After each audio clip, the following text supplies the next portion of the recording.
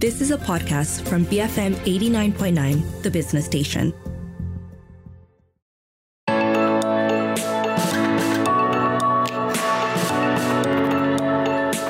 Good morning, you're listening to Raise Your Game here on BFM 89.9, the business station. I'm Lily Chai.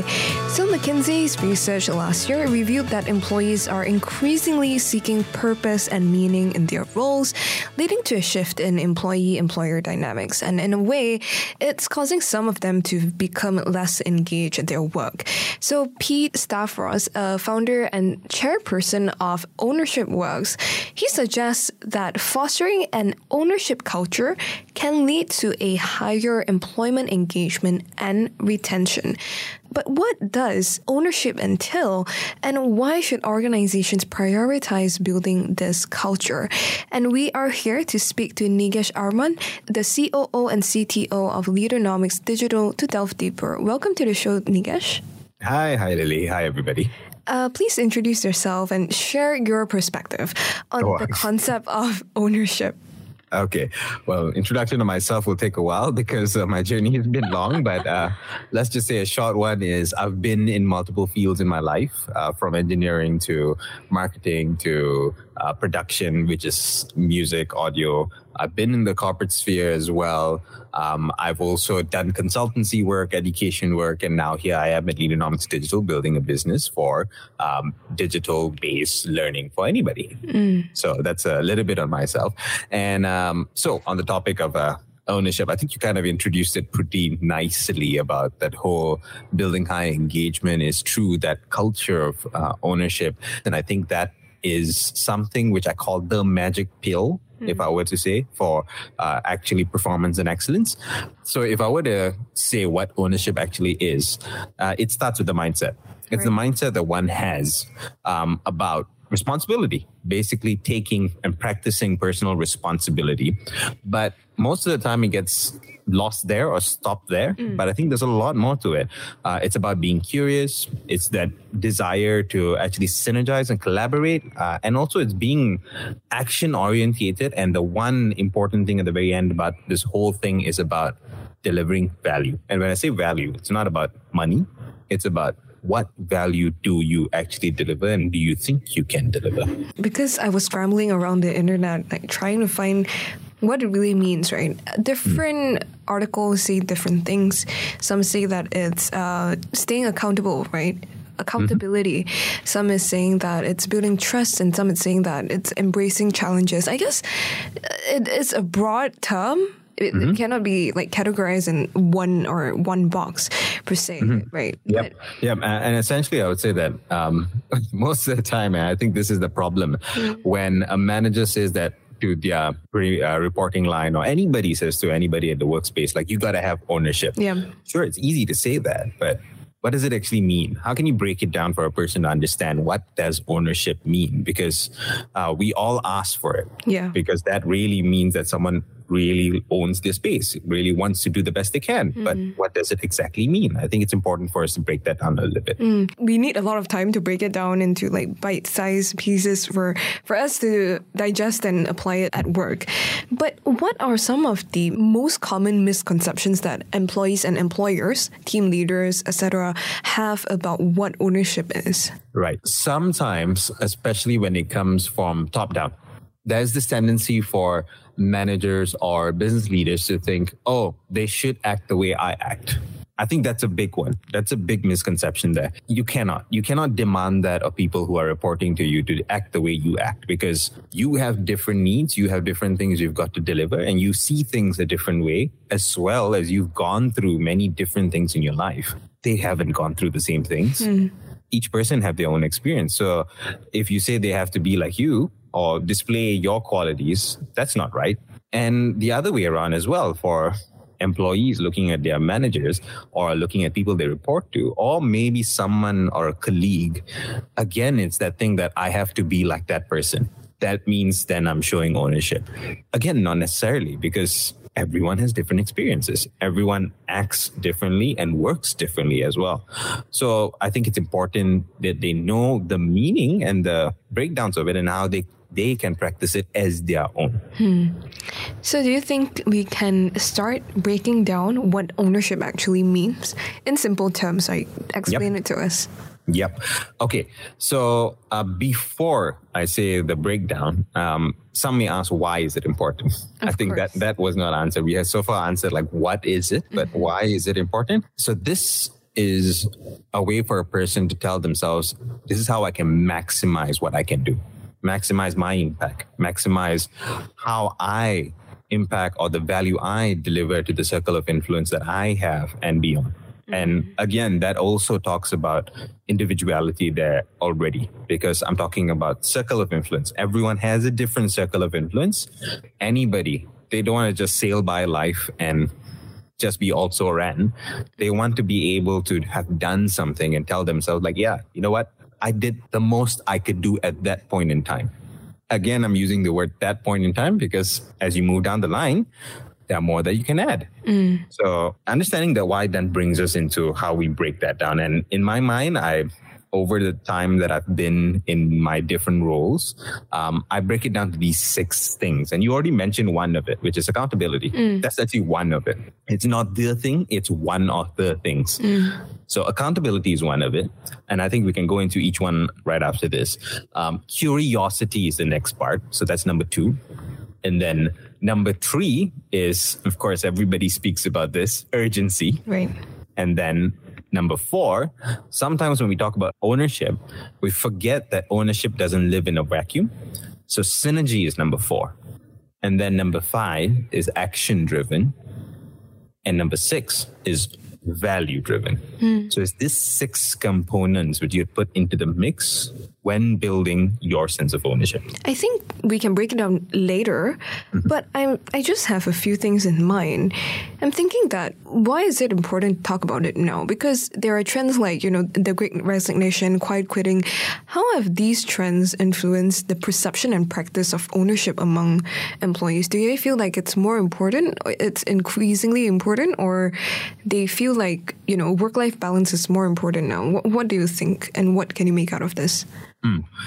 I would say it's always been important. It's not a now, it's not a when. It's always been important. I think these things about like the Great Resignation and work-life balance, even though I have a whole different take with work-life balance, and there'll be a whole different interview by itself. Side note, work-life integration is what people should strive for, not balance. But all these things are things that happen because there are scenarios around us at play. Sure. But that doesn't void us from the life that we are in right now. And in that life that we're in, we would always apply ourselves to something. Even a person who today may have been in a corporate job for a long while and decided, you know what, this is not really conducive to my life. I am going to resign from this job and find something that is going to fulfill me. That in its sense, though it may seem like someone's giving up, is someone actually taking ownership of a situation. So that's ownership right there. And then when you get into whatever it is that you want to find and you do, when they pour themselves into it, that's ownership again. So ownership happens at any point in any scenario. Therefore, I would say it's one of those everlasting traits that everyone should have. But it's one of those things people don't choose to understand what that means. So whenever it's said to them, then it feels like they don't have it. I actually found this study done by someone called Douglas Cruz in 2018 at a university called Rutgers University. They say that employees who take ownership tend to have better career outcomes, so there are less turnovers, higher possibilities of promotion and raises, things like that. Do you think these things are related to ownership? I would say yes, but not necessarily only in the context of a workplace as well, right? It is the results you see. So let's take these 2 examples. First is someone at the workplace. When someone has a high level of ownership, it is very apparent. It's not even just slightly. It's very apparent because that person is someone, when they use the term self-driver, right? That means that person has taken ownership of whatever they have in front of them. And they say, look, I am going to do something with this and I am going to push this forward. I'm not going to wait for somebody to tell me, oh, this needs to be done. Oh, that needs to be fixed. This person drives themselves to find those things, do those things. And it's very apparent that they are already adding value into the whole system. So that's why it becomes so apparent to call it management or whoever that, you look, this is a high performing person. Now, on the other end of the thing, if it's someone who's running their own business or who is a freelancer in the gig economy, if they take a high sense of ownership of what they do, the quality of the work shows. And especially in business, progress of the business shows. Sure, there will be difficulties in business, but someone with a high sense of ownership, I would like to use this, which is they feel the hurt when something doesn't happen and they don't want the hurt to happen again. And they will really push through it. So they motivate themselves, self-motivators, right? But these people, I guess, has a higher tendency to become burnout, right? Because they always have to have that drive in them. They have to cultivate them in order to perform at their best. Yeah, I wouldn't say necessarily the whole burnout thing. I would say it actually goes to help against that. Because tendency of why burnout happens is you don't know what you're doing, why you're doing it. You can't find reason for it anymore. So you feel like you're in a grind. You feel like you're doing something constantly and not seeing what's at the other end of it. When there's no meaning, that's where you feel the tiredness. But when there is meaning and you have developed that meaning for yourself, and this is prime ownership here. Sure, I'm not saying you won't get tired. I'm not saying you won't get burnout in a sense, but you know how to recover from it. And that's the important part. You know how to recover from it because you will be able to then understand and tell yourself that, no, this is why I'm doing this. This is the value I'm adding. Here's why I picked to do this thing. So therefore, let me rest, recharge, and get back to it. I think the burnout part of it happens because most find or struggle to find that reason behind why they're doing things. I really love that. Okay, let's break it down what ownership looks like later on, but it's time for us to take a short break for some messages.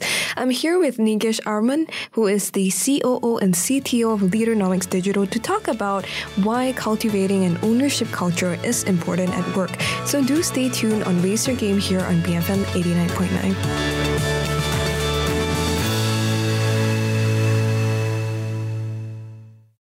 Budding Fresh Ministers. BFM 89.9, the business station.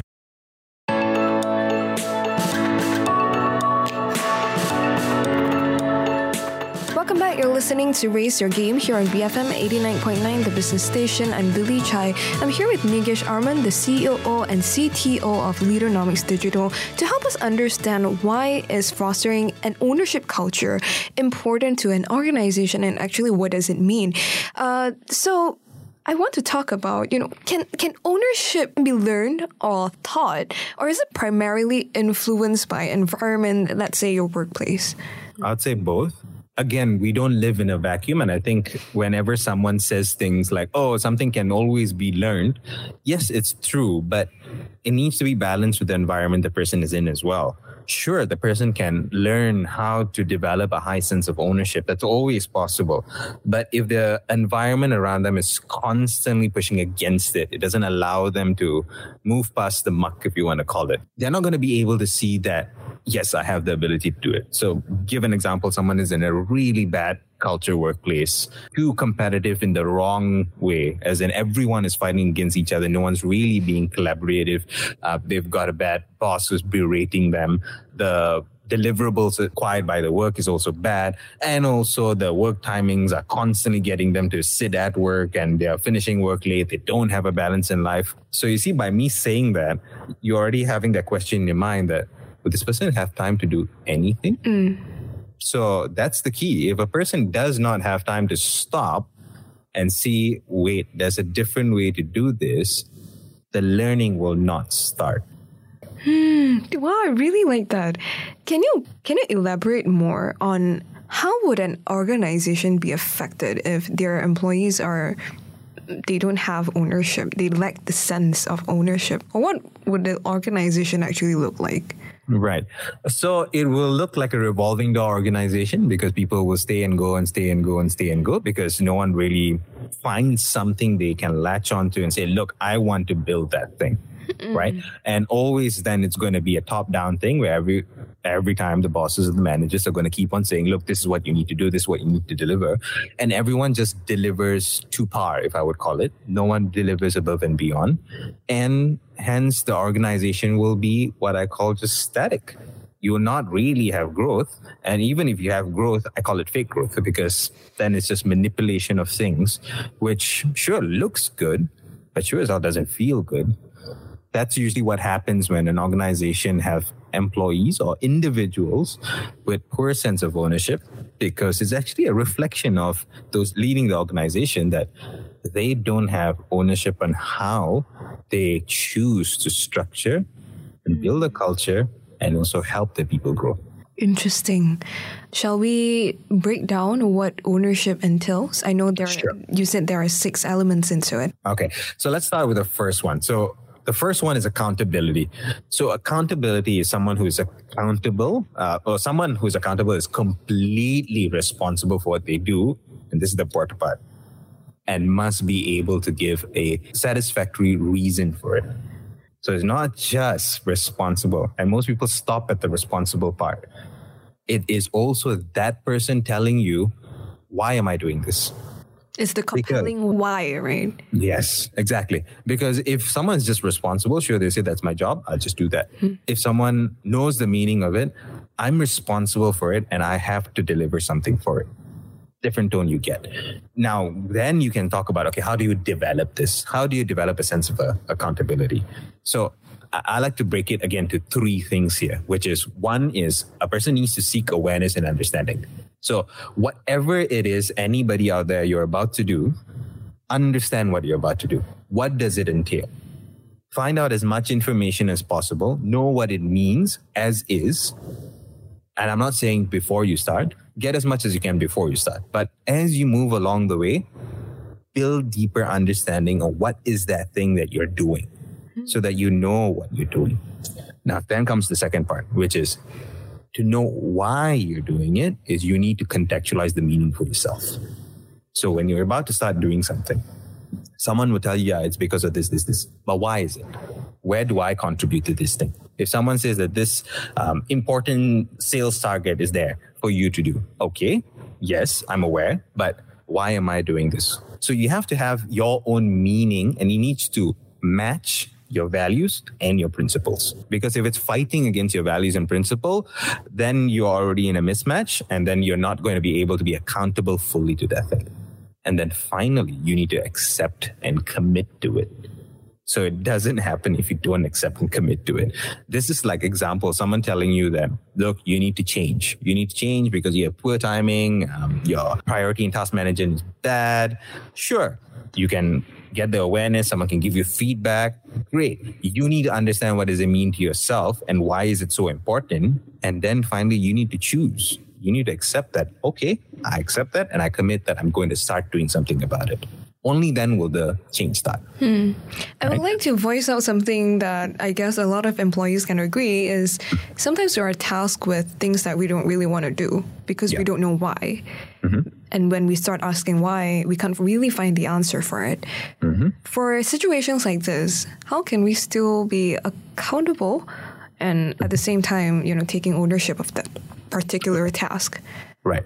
Sometimes it's asking why, sometimes it's creating your why. So example would be in an organization, if you are lucky, you're in a space where someone can really answer you and the culture is such that you would know most of the whys, great. But if you can't, then you've got to ask yourself that question, like, why would I want to do this? What would this do for me? So ask yourself that question. And when you form that reasoning, that anchors you towards doing it, even in the hardest day. I think during the break, we were just talking about it and something popped in my mind that work is not always enjoyable. Of course. And anything you do in this world is not always enjoyable. There's going to be the good, there's going to be the bad. It's all mixed together. So if you know why you're doing it, you can accept that, yes, it's going to be all of this together. Yeah. So I guess I go to number 2. No problem. All right. The next one, I think this one is funny to appear in ownership, but I think is rather important as well. Curiosity. And the meaning of the word here is a state of just being constantly curious, inquisitive, wondering. This I find is sometimes quite lacking in most individuals because of fear, unfortunately. I think this is part to do with, here's where the environmental factor comes into play. When we go through our very Asian lives here in Malaysia, most things are kind of said, you have to do this. You have to go and sit for the exam. You have to get A for the exam. Everything is a have to. So you feel like you're just kind of ticking a checklist. There's this lack of curiosity that is there. So it becomes difficult when you grow into an adult and you want to build that part. It's just so unnatural to you. Yeah. But it's very, very important to have that. Myself, I've been a curious animal. Sure, when I was younger, I wasn't exactly the most well-behaved person, but good reason for that as well, because I never accepted anything lying down, because I kept on asking questions. I want to understand why something's the way it is, and how else can I see it, and what else can I do? Those 3 questions there. Why is something the way it is? How else can I see it? What else can I do? A person with high ownership will be doing something and then they will like, wait, what else can I do here? Example, someone has an operations task in a manufacturing plant. That's it. Sure, easy enough. I go operate the machine, but the machine may not be running at its best. Are you just going to leave it there? It's delivering numbers, but it's not working at its best. And that question of what else can I do here? That comes from curiosity. You're curious about why is that not the best it could be? What else can I do here? So curiosity is an important factor in ownership.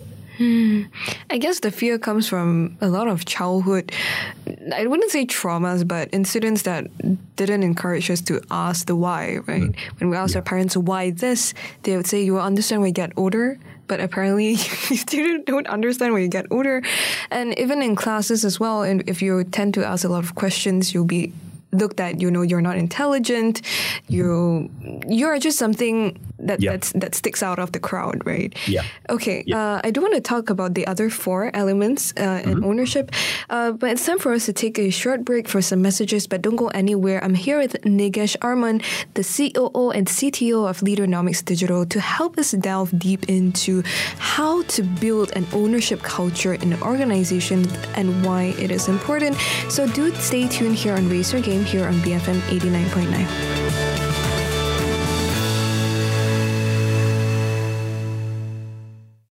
Become fabulous millionaires. BFM 89.9.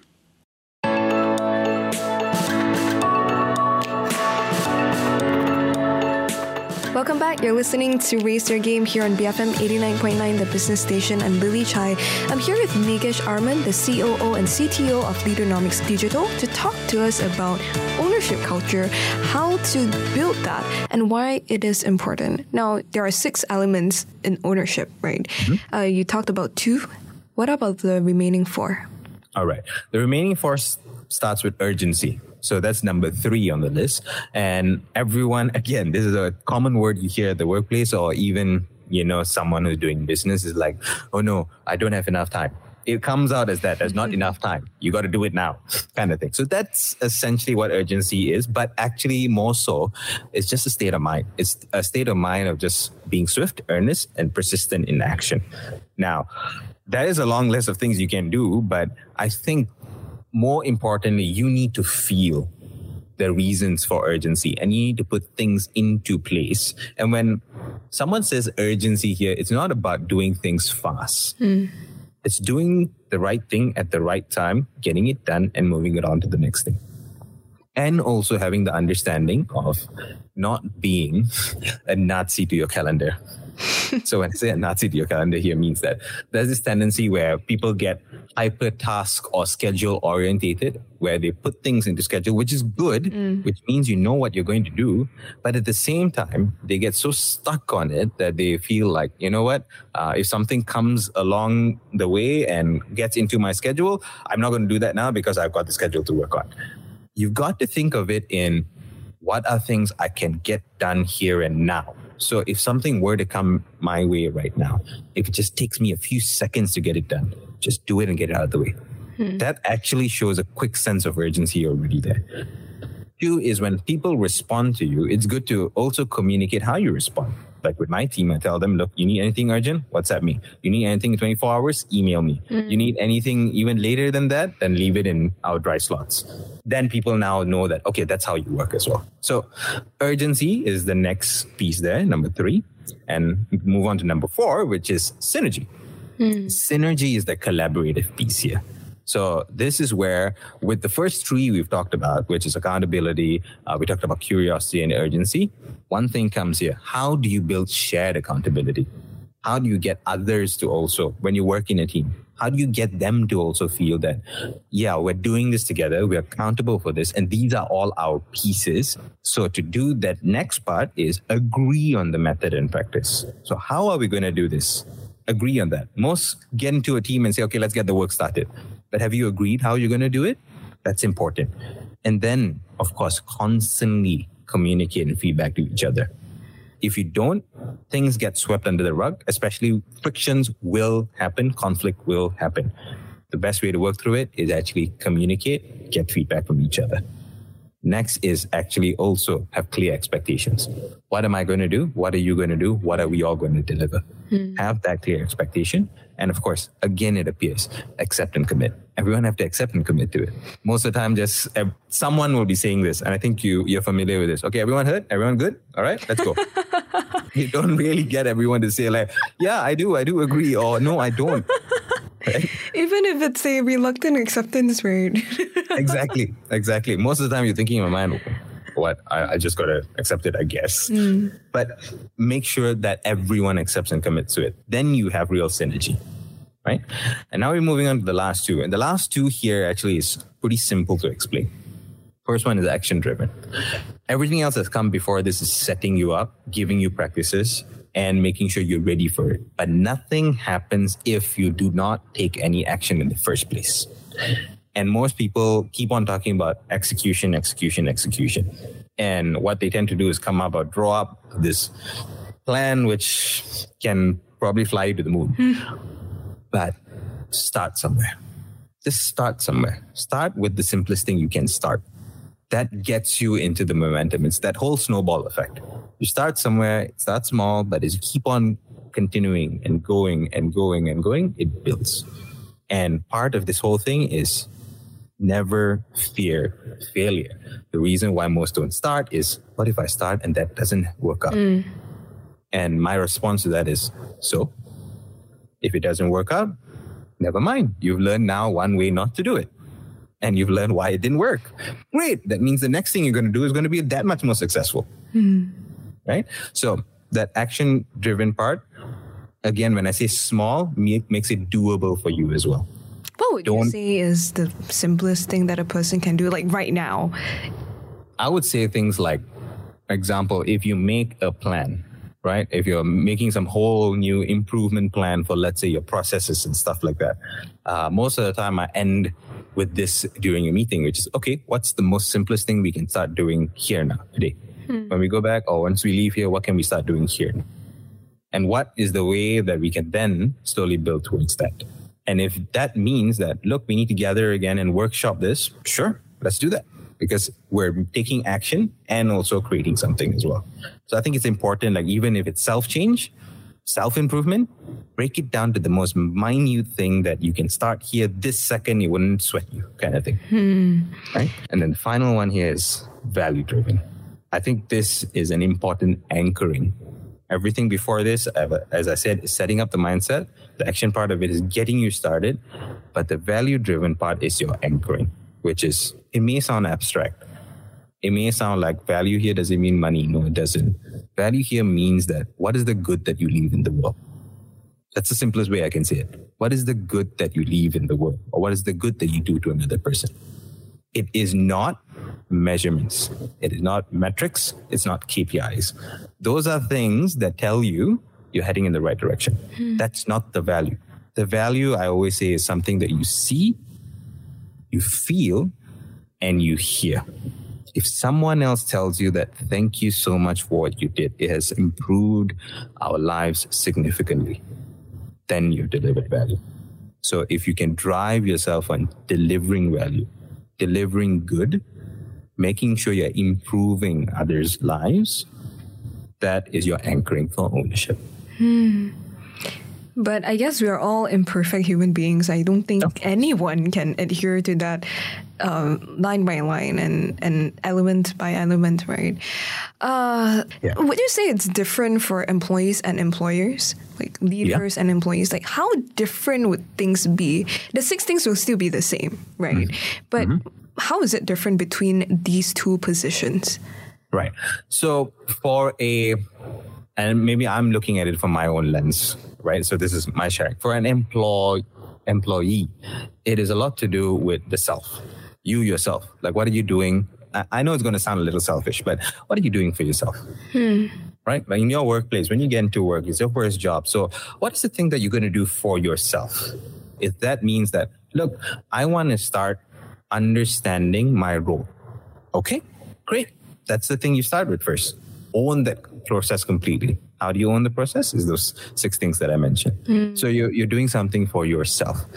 And as you move along as well, it's the same thing. You're doing something for yourself. But by the virtue of, there's the synergy part in there, and also there's the part which you're doing good for others, it anchors you back again. You're never going to act alone. You're always going to be working with other people, and you're always going to be adding value, no matter what that thing is. Now, for an employer, I think it comes with a greater sense of responsibility here, where you are now, that circle of influence that we spoke about at the start of the show is a lot wider. So you're influencing a lot of people's and their lives, not just yourself, but their lives as well. So there's a greater sense of responsibility. So in a way, when I say ownership, you have to have a sense of ownership that you're doing good to help somebody else's life. Whether it's their pay, whether it's their health, whether it's their livelihood. When I say livelihood, is beyond just the pay that they get. It's what they can do moving forward. How do they grow? How do they become better? You're responsible for those things. So you have to see it in that manner. In a sense, becoming a little more selfless, you want to call it. And a bit more human, I think. Yeah. Right? Not everything is just on the paper, right? We are humans with emotions and needs as well. But and hence that last thing I said there, which is most try to break it down to things they can understand, meaning like, oh, if I see numbers, I see metrics, that means we're doing good. Numbers and metrics are just things to show that you're heading in the right direction. It doesn't mean something good is happening. We've all seen this too many times, that a company can say they're super profitable or they're growing X number of times, but then when you look under the surface, people are not being treated well, bad workplace, all those things are there. That is so true. But I think a lot of people they're afraid to say this out loud. Yep. One thing I would like to touch on is actually admitting mistakes, right? When leaders make mistakes, there is this fear, there's this resistance to admit their failures or mistakes in general. Is admitting errors, mistakes sufficient to demonstrate ownership? Like admitting that I'm wrong, I'm sorry. Is that enough? Is that end of the story? It's one way of it, and I don't put that under my understanding of ownership, because I feel that's a whole different thing by itself, which is I call vulnerability. So showing vulnerability, and I think you touched on it on showing that if a person who is in a leadership position can show that they can be vulnerable, that makes them more human. When that becomes the case, they find that people relate to them more and are able to understand the difficulties that even they go through. If not, what people end up doing is putting this person on a pedestal and classifying this person as untouchable, which is a mistake, because then you're never going to question things that come out of the person's mouth, which is wrong. No person is without any faults and mistakes. And even any leader depends, and they should know this, depends on the people who work with them to make things successful. So there's nothing wrong with being vulnerable, but sure, it's hard because this stigma that they have to be perfect, the standard bearer and perfect. On a personal note, right? How do you practice taking ownership? I guess, what is one more thing that you do? The simplest thing, but impacted you a lot when it comes to taking ownership at work? Right. That question, which I said in the curiosity part, which is what else? I always ask this question, what else? Especially when it comes to the people who report to me and the people who are in my company. I do a one-on-one with every single person who is in the company, because I always ask this question. Like, if I hear something, like the manager may come and tell me, look, this is what's happening, this is how this person is and all that. I always ask this question like, okay, that's the perspective, but what else could be there? What else could be happening? And the only way I can understand that is by talking to the person directly. And then I get a coloring of both ends, and I know that, okay, now I know what I could do, who I could speak to. And that what else goes across not even just the people, but even if there's something, a way of working that everybody's involved in, I always ask this question, what else can we do? How else can we do this? And that always makes things improve. So that's my simplest thing that I do when it comes to my own sense of ownership. One question, but it impacts the organization and your team members as well. Oh, yeah. Immensely. All right. To wrap up this conversation, what is the one key takeaway about importance of ownership at work? I would say that it is important if you want to find meaning in what you do. So most of the time when we go to work, we treat it as a transaction. I'm just going to get value out of it, money out of it, because then I can do whatever else. But keep this in mind. Work, once you become an adult, is an equal measure to everything else you do in your life. Think of it. You spend 8 to 12 hours at work. Everything else gets condensed in the next 8 to 12 hours. Leave sleep aside. 5 days a week, you spend 8 to 12 hours. It should not just be a transaction. It should be something you know the reason why you're doing it. And to know the reason why you're doing it, build a sense of ownership so that you know why you do something. The reason doesn't have to be professional reasons, right? Nope. It can be from your personal life, because of your family, because of yourself. Yes, indeed. If you understand the reason, you accept the reason, the better. It should not be anybody else's. I really love that. This has been a very interesting and insightful conversation, Nigesh. Thank you very much. Thank you, Lily, and thanks for the good questions. I've been speaking to Nigesh Armon, the COO and CTO of Leaderonomics Digital, to talk to us about how to build an ownership culture and why it is important to have a sense of ownership.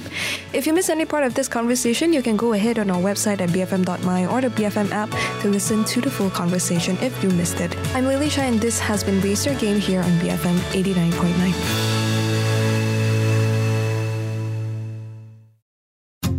You have been listening to a podcast from BFM 89.9, the business station.